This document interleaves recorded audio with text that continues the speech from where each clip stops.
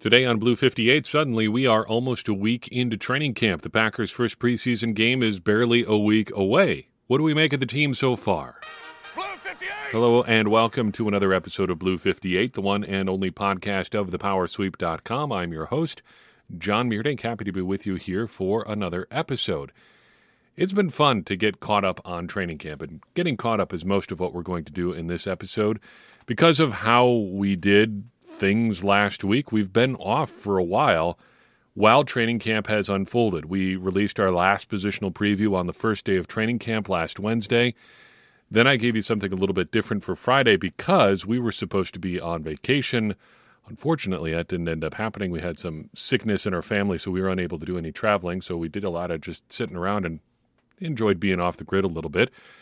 But that meant that I was not following day by day what was going on in training camp. So Monday, I got to kind of mainline it all at once. And I felt like Neo waking up from getting all the information dumped into his head, just like, I know the whole roster. I know Kung Fu in there too as well. There's just so much going on in training camp. And fortunately, the very best thing has happened in training camp so far.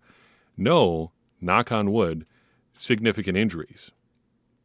Now, we haven't gotten to see much of the day 3 receivers that the Packers have added. That, of course, is a bit of a bummer, but it is still early. Pads have barely just come on.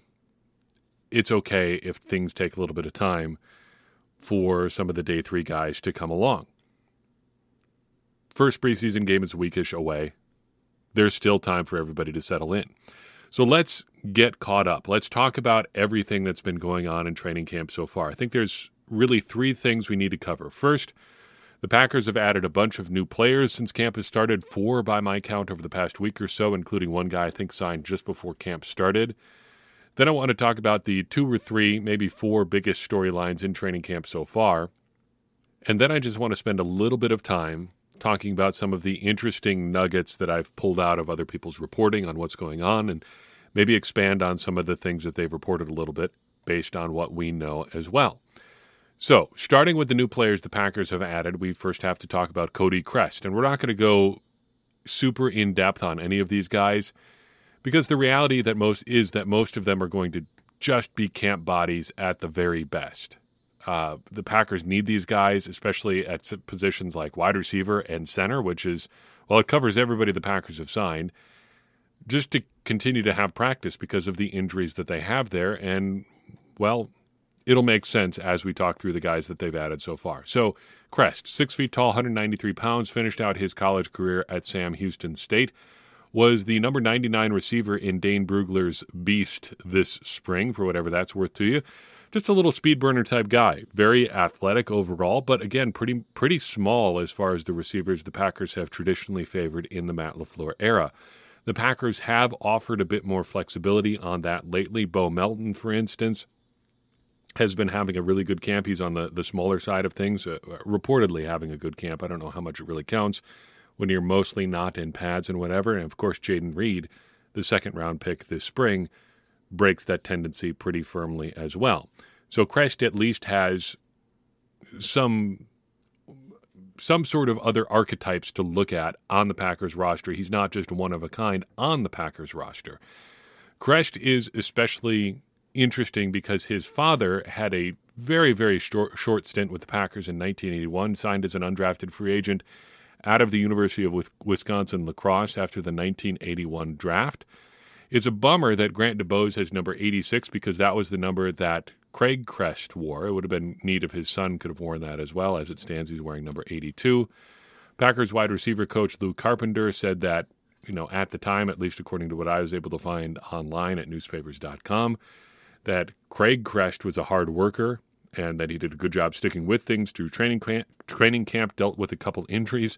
In the time he was with the Packers, from when he was signed, after the draft, through minicamp, and through training camp, he had bronchitis, a broken finger, and a strained knee, and obviously it ended up making the roster, but boy, had the cards stacked against him, in addition to coming from a pretty small school in UW-La Crosse. In any case, that is the connection there for Cody Crest, potentially another camp body for the Packers.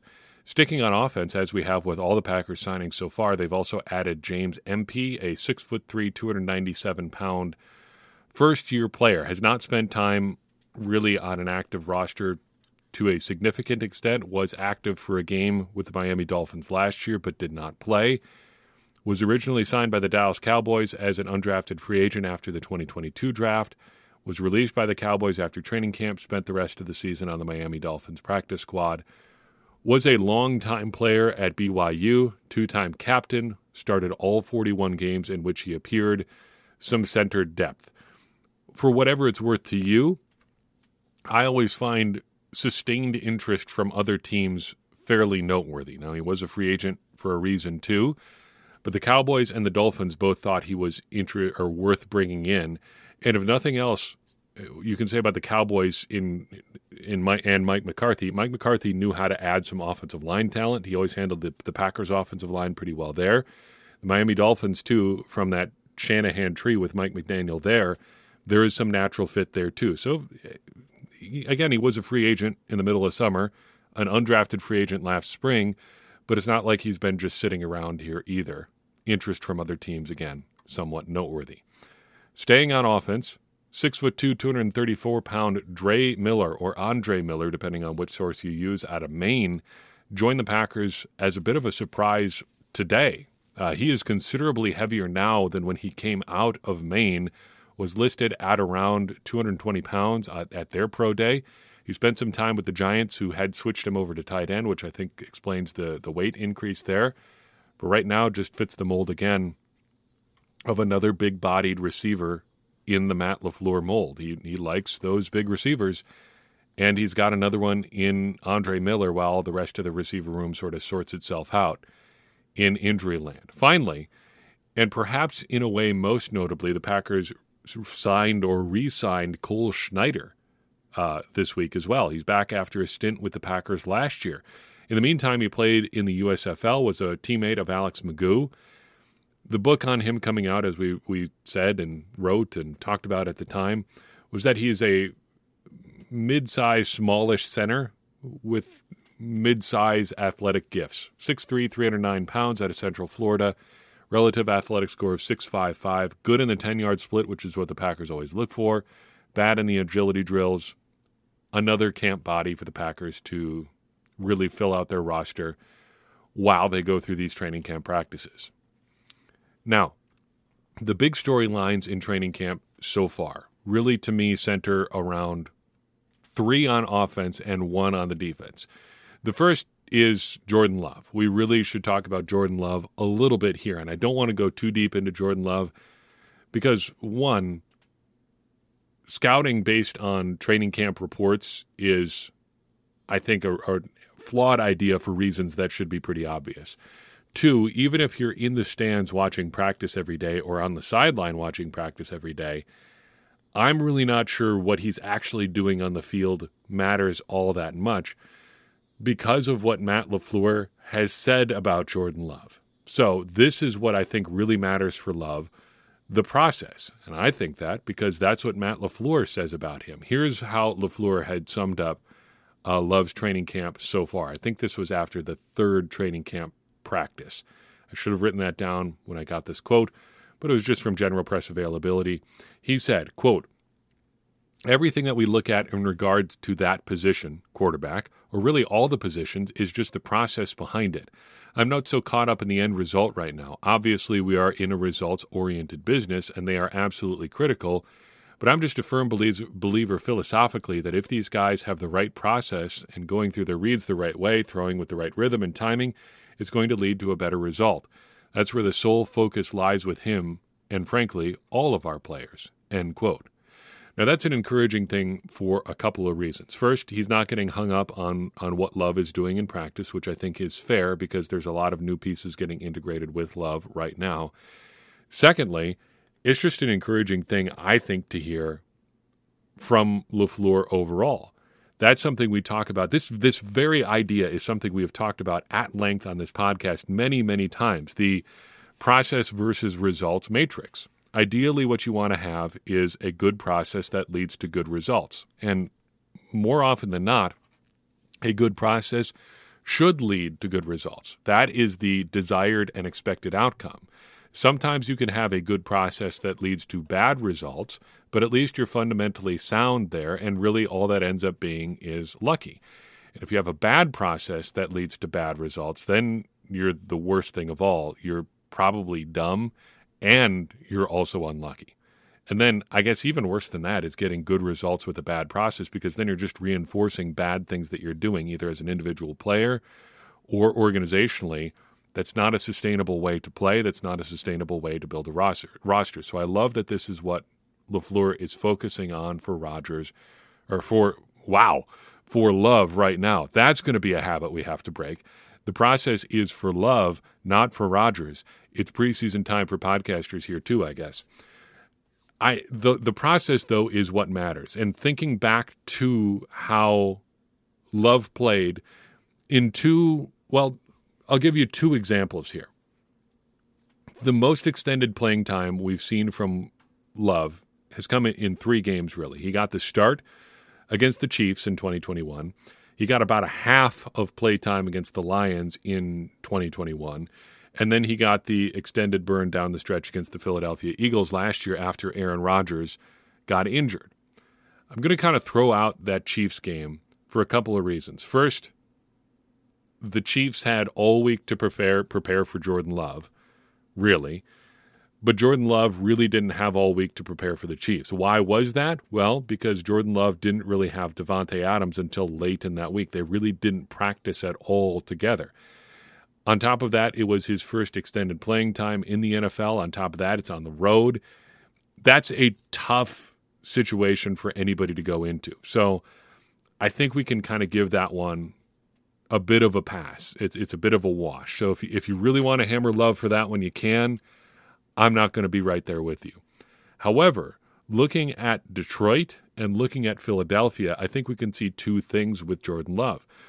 Detroit, he had a lot of time to prepare, and even if he didn't have necessarily all the big guns playing with him, he was there ready for playing time in essentially a preseason type situation. And I think what we saw in that game was a lot of skittish Jordan Love, a couple of bad decisions. Both of those interceptions were not great results, and not great process for Love.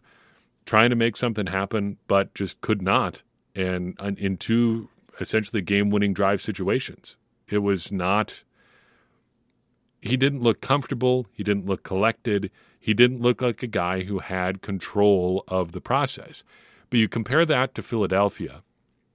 That game, Love is in and out of the huddle. He's making checks at the line. He's dropping back.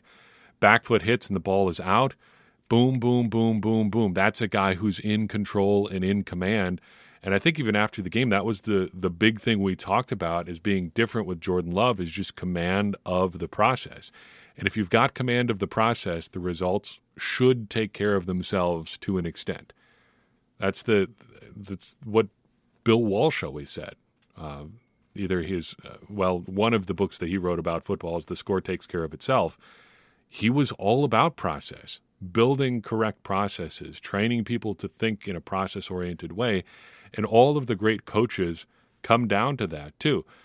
Vince Lombardi, as we read through When Pride Still Mattered for the Blue 58 Book Club, is all about process, wants people to do the same thing, the same way every single time. His colleague, Tom Landry, and competitor with the Dallas Cowboys, was very similar. He had his players do things differently, but he always wanted guys to be thinking their way around the football field. Here is your process. Here's what you do in this situation. And if you get this look, here are the things that you can check into. And I want you to be able to check into those things knowing that you have the knowledge to do what you need to do because you understand the process. The process is what matters here with Jordan Love, and it's going to matter in the regular season, because when things don't go well, falling back on that process and building off of it is how you get to a successful result. So the process focus is really big for Love right now. Second big storyline, I think, right now is the offensive line competition. And really, we should basically rebrand the offensive line competition to the Zach Tom show. Zach Tom has taken number 1 reps at 2 positions where he was at least nominally not the preferred starter heading into training camp. In theory, Josh Myers, well, not in theory for Josh Myers. In fact, Josh Myers was the starting center coming into training camp, and Yosh Nijman, it seemed at least on paper, was the number one center, though we did expect some competition there. Tom has taken number one reps at both right tackle and at center as of today, and I wasn't sure we were going to get there at center, given what some of the early reporting out of training camp was and what we'd seen all offseason with the Packers kind of sweeping the center competition under the rug that they themselves had kind of propped up as an idea. But here comes Zach Tom, able to start at two different positions here. I think the big question is, do you value Josh Myers at center more than you value Yosh Nijman at right tackle?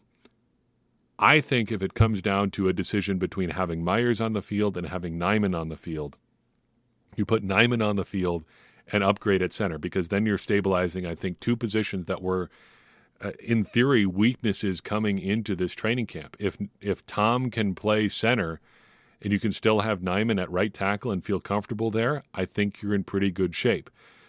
The only hesitation I would have about putting Tom at center is if you really think he's a tackle long term, and the Packers seem to, what are we waiting around for? If you think he's the tackle of the future or a tackle of the future, either at right or left tackle, why not get him out there right now? Because that's a more valuable position if that's where he's going to be playing than just having him at center. I don't think that's a conflicting thing to say. But maybe they just want to, I think it's legitimate to also just look at it and say, we just want to get this 1 year out of Yosh Nijman, really get a good eval on him, and then when we have decisions to make on David Bakhtiari next spring with his big cap hit jumping up or his cap hit jumping way up, and then Yosh Nijman at right tackle being a free agent, you can really make an informed decision. I don't know if that's the strongest case in the world because the Packers already have plenty of tape on Yosh Nijman, but if they're thinking of, say, I don't know, if David Bakhtiari leaves, Yosh Nijman at right tackle and, say, Zach Tom at left tackle, well, maybe you do want to get some evaluation of Nijman on the right side. Having more tape never hurts, I suppose. But in any case, it seems to be Zach Tom sort of shaking up the entire offensive line here. Interesting to watch so far. The third storyline, and this is less a storyline than something people seem to be talking about and fixating on a little bit, and I just got to push back on it a little bit. Let me just not even set it up as a storyline.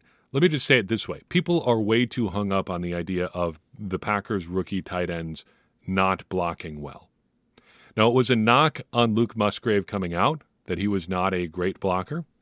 In times or in certain situations, not even a very good one. And even on this show, we've talked about Tucker Kraft needing some time jumping from the level of college football he was at to the NFL, needing some time to grow as a blocker. Don't misunderstand me, though. I am not worried at all about how these guys block, either as rookies or even long-term in their career. Why?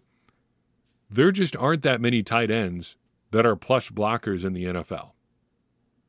I'll even prove it to you. I'll run the numbers for you. Pro Football Focus is, controversial in some ways. Take their grades with a grain of salt, but they are an interesting data point. Of tight ends who had 250 or more run blocking snaps in the NFL last year, how many do you think had a run blocking grade of 70 or more? 70 is not a great grade. That's like basic starter competency. How many tight ends do you think had a run blocking grade of 70 or better last year? It's not a long list. It's a very short list. There were, in fact, just 2 names on it. Now, that is a bit of a downturn from previous years. Using that same standard, in 2021 there were 9. In 2020 there were also 9. In 2019 there were 7. In 2018 there were 6. But that's not even half of the teams in the NFL. That's barely a quarter of the teams in the NFL in a good year that have a guy that's blocking at a grade 70 or better. Mercedes Lewis didn't even hit that last year. Of those 5 seasons we looked at, there have only been 4 instances of guys cracking 70 as a rookie. John Bates did it for Washington in 2021. Adam Troutman did it for New Orleans in 2020. Dawson Knox did it for the Bills in 2019, and Dallas Goedert did it for the Eagles in 2018. And of those four, only Goedert ever did it again. Rookie tight ends blocking is not a big deal, and it's not something that the beat should spend any time being worried about. It's not something we as fans should spend any amount of time really being worried about. And it's not something I think you should be looking at as a primary skill set for a tight end in general, because there are just so few guys that do it well in the NFL. Do it really, really well. Do it in a way that makes a difference. Let's put it that way. Tight ends are not designed to be plus players as run blockers. They are designed to be mismatch creators. They're supposed to be too big for defensive backs and too fast for linebackers. That's really what it comes down to. It's about how you use them, where you deploy them, what you scheme around them, than what you actually have them doing. Because there are very few tight ends that are like true difference makers as receivers, and there are even fewer tight ends who are true difference makers at blocking. But there are also very few tight ends that are matchup creators worth paying attention to. And that, I think, is what the Packers really have on Luke Musgrave and possibly Tucker Kraft here as well. Musgrave, even if he's not that great of a blocker, even if he's never a great blocker, is 6'6", 250-something pounds, and can run like a deer, albeit maybe the baby giraffe version of a deer. Does not run super gracefully all the time. And I speak that with love as a former tall tight end who did not always run with supreme grace either. He's a matchup creator. That's his job. His job is never going to be an elite blocker. The job of a tight end is to be a good enough blocker so that when you line up in a three-point stance at the end of the offensive line, the opposing team has to at least acknowledge that. You have to be a good enough blocker to erase a defensive back when you're split out in the slot or if you're blocking in space. Just get in the way. Get in the way. You don't have to be a plus blocker. Just be good enough. Don't let yourself get hung up on the fact that the Packers tight ends are not great blockers, because it really just doesn't necessarily matter all that much. Finally, and this is a smaller one, but there was some concern about Lucas Van Ness coming along slowly, and this is more of a frustration, I think, with the way the Packers do things than the way whatever his possible hangups or issues might be. But the Packers just don't really play rookies in a starting role right off the bat from the get-go. It's big football brain stuff. Got to earn your spot, this, that, or the other thing. I don't really know. But it feels like it's finally coming around. There was some mild concern from some of the stuff that I read getting caught up on training camp that, I don't know, was he coming along quickly enough? I just don't think that is that big of a concern. And now, as the pads have come on, he's gotten some more reps with the ones right away. So really kind of a tempest in a teapot anyway. Lucas Van Ness is going to find his way to the field because he has to. Even if he is not as polished as a Justin Hollins, just not being a veteran, or maybe even as experienced as Kingsley Enagbare, just because he's a first-year player and not a second-year player, he still is miles ahead of both of those guys physically. You've got to be able to find something for a guy like that to do on the field. There has to be something. That Lucas Van Ness can do for you out there. I've got a few nuggets I want to talk about here, but first I want to give a shout out to Patreon supporters Minnesota Fats, Papa Rooster, and Alex Gesh. Thank you for supporting us on Patreon, and you can become a Patreon supporter too at patreon.com/thepowersweep. You'll get access to our fabulous Discord server, as well as some bonus content that should come your way about once a week. We were off last Friday just because of vacation stuff. But this Friday we'll be back with the final installment of our Let's Buy an NFL Team series, seeing what we'll do if we actually had a chance to put together a front office. I've got some thoughts, and I think it's going to be a fun process to work through, if nothing else. And if Patreon doesn't do it for you, check us out on Substack, thepowersweep.substack.com. You'll get all of our writing delivered directly to your email inbox, as well as bonus content, and you get access to our Discord server there as well. couple ways for you to support the Power Sweep, and a couple ways for you to engage with some other Packers fans from around the world, which is just as fun, I think, as anything that we put together, podcast or writing or otherwise. So, a couple other storylines that I wanted to talk about, just some interesting nuggets pulling out of some of the reporting from training camp that I wanted to react to. First note came from Wes Hodkiewicz just today. Talking about Henry Pearson, the true fullback out of Appalachian State. I thought about doing an entire, this is your lifestyle retrospective on Henry Pearson, his career, how he came to this point, really digging into the nitty-gritty of who this guy was. Unfortunately, and this should not be a knock on him, in fact, it's probably a selling point as a fullback, it seems like Henry Pearson has basically been the exact same person since he was in high school. He just shows up, he blocks people, he catches a couple passes, and then he goes home. He's not really big enough to be an inline tight end. He's not a super-duper athlete, though he's good enough. It's interesting from a storyline perspective that the Packers want to add a true tight end or a true fullback here to their roster. And he got some snaps with the number one offense today, Tuesday, as of this recording as well. An interesting sort of storyline, I think. Speaking of interesting, Tyler Goodson, the second-year running back, is getting some looks in a versatile role. Paul Brettel of Packers Wire wrote this a couple days ago, quote, "Through 2 days, Tyler Goodson and Lou Nichols seem to be ahead of Patrick Taylor for this role, third-string running back.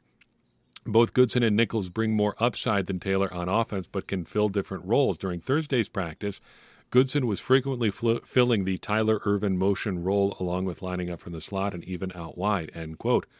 Interesting for a couple reasons. First, I think that Ervin role is going to become more prominent in the Packers offense this year. We all know that Jordan Love is probably going to be a little bit more agreeable to motion than Aaron Rodgers was. And the Packers also have more body types that can fill that kind of role with Jayden Reed, Bo Melton, Cody Crest, and apparently Tyler Goodson as well. So I think it's only a good thing for Goodson's roster prospects that he's getting some opportunities to fill that kind of role.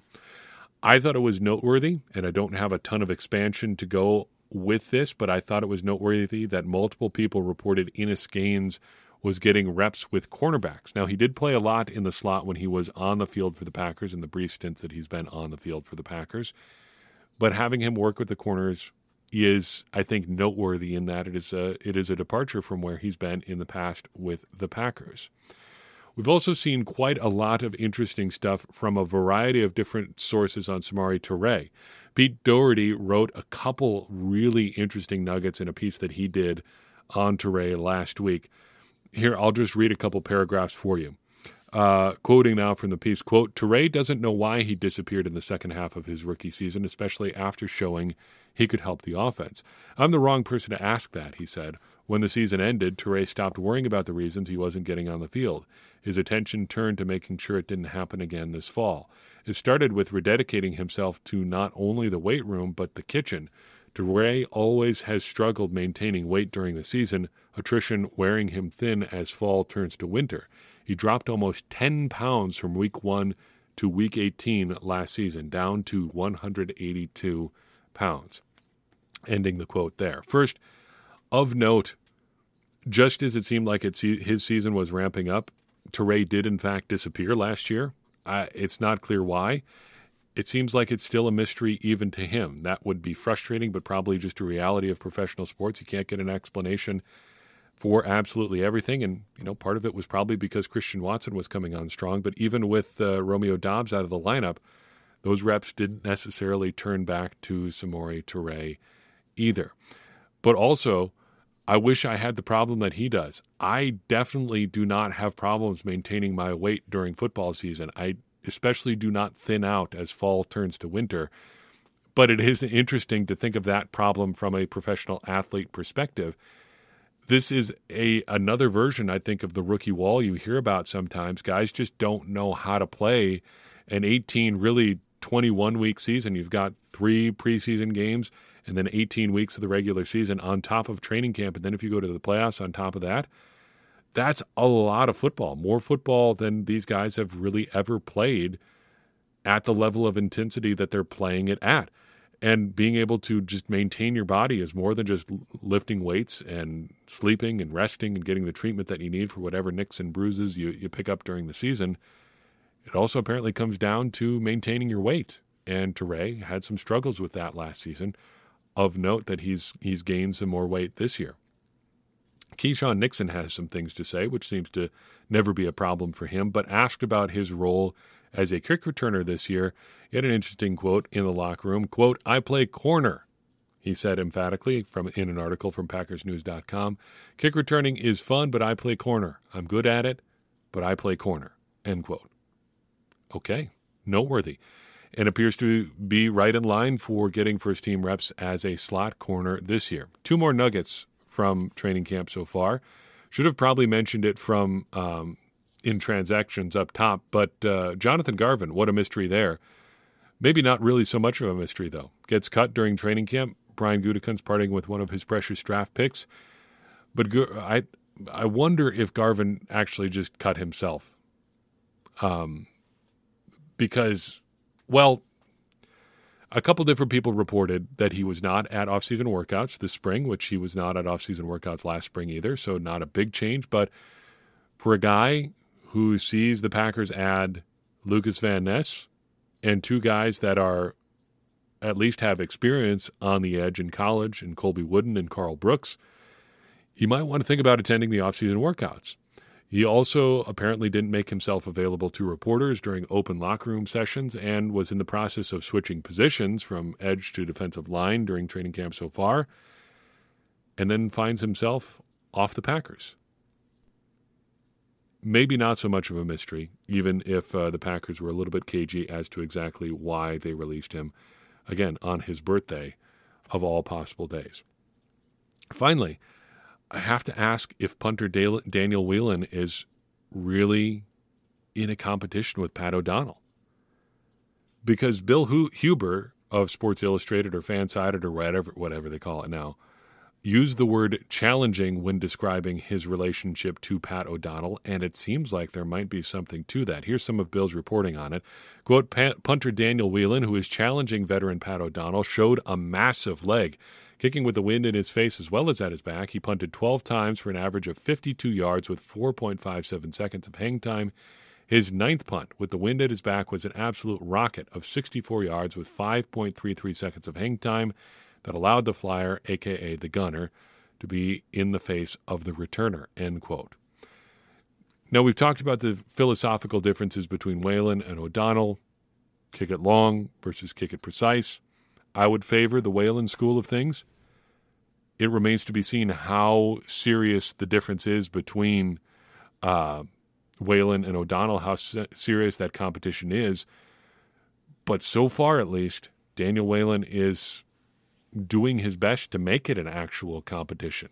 And that's an interesting thing to see as the Packers turn over a lot of their special teams, well, all of their specialists, really. Anders Carlson, not exactly setting the world on fire so far in training camp, but apparently the first choice to replace Mason Crosby. They've got a new long snapper, and they at least have a punter in camp who's punting well as they maybe try to make a change there as well. You never know. Early in training camp, anything can happen. As we say every year, nothing is nothing at this point. Training camp storylines may just be nothing, but it's hard to ignore anything as limited as these reps are, as limited as the information is coming out of camp. Nothing can really be discounted. And maybe punter competition is nothing, but maybe it isn't. We'll see as these training camp practices unfold. Before I let you go for the day, I want to put out a call for questions. I'll mention this in our Discord server, but I'll mention it here as well. I plan to do a mailbag-style episode next time. So if you've got questions, if you've got stuff on your mind, if there's something you want someone to dig into, let me know. The best place to reach out is probably thepowersweep1959@gmail.com or hit up the contact page at thepowersweep.com. Drop us a note if you got any questions. I'd love to hear from you, and we're going to take as many as we possibly can. And I've got a bunch in the queue already in the next episode. I'd love to have yours in there as well. In the meantime, that is all I've got for you in this episode of Blue 58. I appreciate you tuning in. I would appreciate it even more if you would take a second and share this episode with someone you think would enjoy it. It's going to help more people find the show and get more people involved in this conversation you and I are having about the Green Bay Packers, which in turn is going to help all of us, me included, become smarter Packers fans. And as I always say, smarter Packers fans are better Packers fans, and better Packers fans are what we all want to be. I'm your host, John Meerdink. We'll see you next time on Blue 58.